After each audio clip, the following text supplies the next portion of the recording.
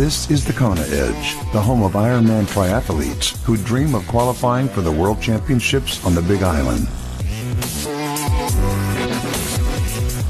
Welcome on to yet another edition of the Kona Edge. Awesome to have you with us. And today we chat some swimming. We're joined by Sam Long. Sam, welcome back onto the Kona Edge today. Yep, good to be back. Sam, the last time we spoke, we ended off the conversation on you saying that you've decided that you're self-coaching from an overall triathlon perspective, but you do work with a specialist swim coach. What's the reason behind that? Yeah, well, and so I'll talk a little bit about just having specialists in general. I think it's really hard for any one person to be a true source of knowledge in all the fields of triathlon. There's swimming, there's cycling, there's running, there's nutrition, there's flexibility, there's strength work, all that stuff. There's weight control, all that stuff. There's dealing with temperature and heat. It's so hard for one person to have the knowledge base to deal with all of that. So I really think finding people who are specialized in each field can offer you more. And so, yeah, I've been working with a specialist swim coach now. I've been working with them for like 3 years. That's probably the best explanation why someone should have a specialist swim coach I've ever heard. So I think that's brilliant. Let's talk about some of the things that you've done in the water over the last 3 years. Can you pin it down to a handful of things that you think have given you or has given you the biggest gains in the water, things that you've done? Yeah, absolutely. Well, and so let's put it into perspective. I just started swimming like 4 years ago. So you know, there were big gains to be made at first. And so that's simple stuff like body position and like breathing. And when I say breathing, like, I don't mean like how long you're breathing. I mostly just mean like a quick breath. And that's still something I'm working on, is like, cause it's so hard when you're used to running, like growing up being running and a cyclist where you can bring in oxygen whenever you want. But really, like, a disciplined breath has been one of the biggest things, cause it really helps decrease drag if you can eliminate that breath, because every time you have a long breath, your feet are going to drop, and then it's going to splay your legs out, which is going to just cause you to not look like a swimmer. Let's put it that way. And so those were kind of two things. But if we get into some more sort of exact things, because I don't want to talk about kind of the basics, you know, which are like, yeah, breath control, body position, stuff like that.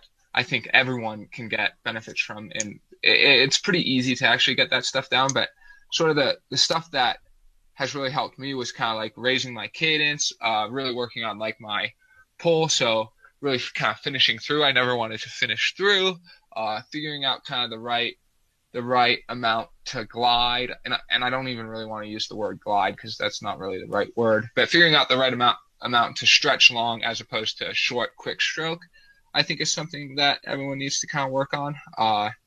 And so those were kind of the things for me, as well as stabilizing my core so that I could really keep my legs strong, and learning to minimize the kick were kind of the biggest things.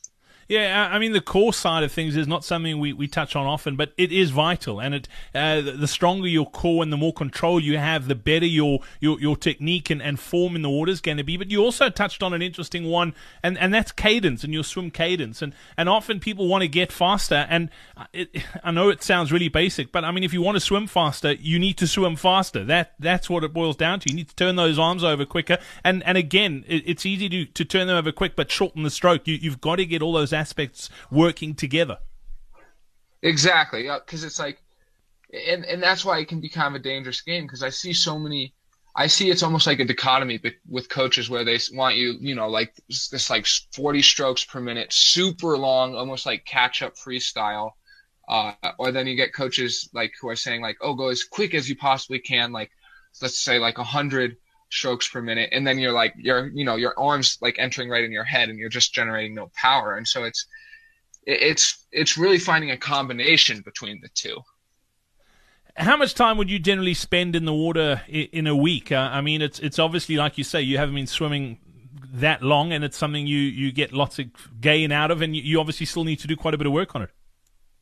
Yeah, I have a lot of work to do. I'd say my average week, my typical week is generally between like 20 and 25K in the pool. But like the biggest week I've done was like 45K, and that was And I did that for a few weeks in a row when I was doing a big swim block. That was rough. I'm sure. What are some of the workouts you love doing in the water?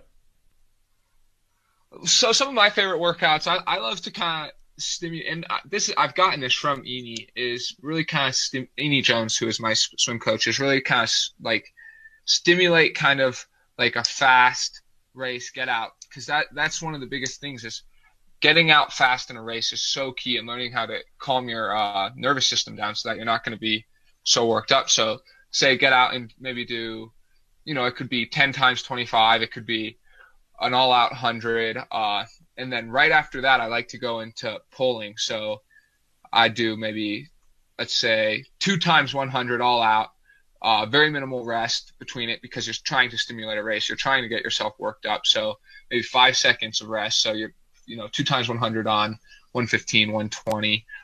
Throw your paddles on right away, and then try and do a 500 at race pace with paddles and a pull buoy.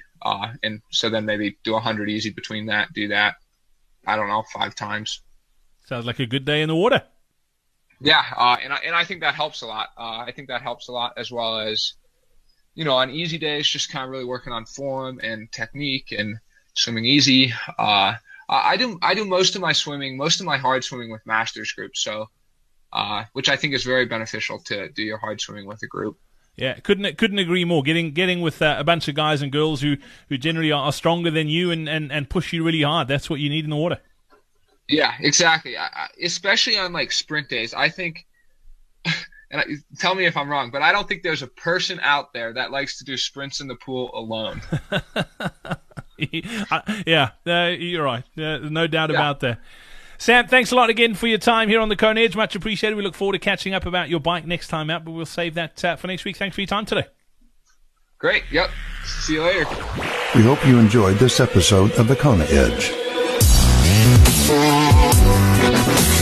If you want to improve your swim, be sure to check out our next free live online swim seminar. Get to thekonaedge.com/swim seminar to sign up now.